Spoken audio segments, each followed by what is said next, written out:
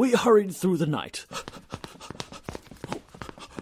and we quickly reached 36 Blythe Road, the address from the advertisement Holmes had found. As I attempted again to make myself presentable, Holmes rang the doorbell. The door was opened. A comely housemaid welcomed us in. Do come in. And told us to take a seat in the great hall. Do take a seat in the great hall. The house was expansive, with huge marble columns reaching up to the ceiling. The long walls were adorned with strange symbols and full-length, intricately detailed portraits of creatures from mythology, such as a minotaur, a centaur, and a decent English spin bowler. From one of the many rooms leading off from the great hall there came a distant soft chanting. From another room there came the sounds of birds and animals, as if the house was home to an indoor zoo. And from yet another room came the sound of strange machines.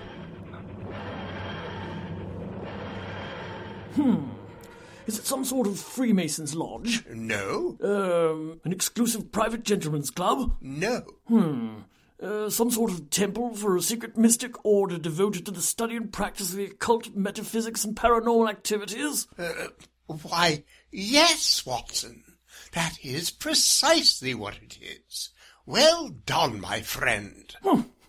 It was nothing, Holmes. You know my methods. Well, no, I don't, actually. Perhaps you would care to explain them, Watson. Well, it is, elementary process of, Welcome, Dr. Watson, and Mr. Sherlock Holmes, to the Isis Urania Temple of the Hermetic Order of the Golden Dawn. Phew. And who might you be, madam? Whom, Holmes? And whom might you be, madam? I am Anna Springle, and I have been expecting you, Mr. Holmes.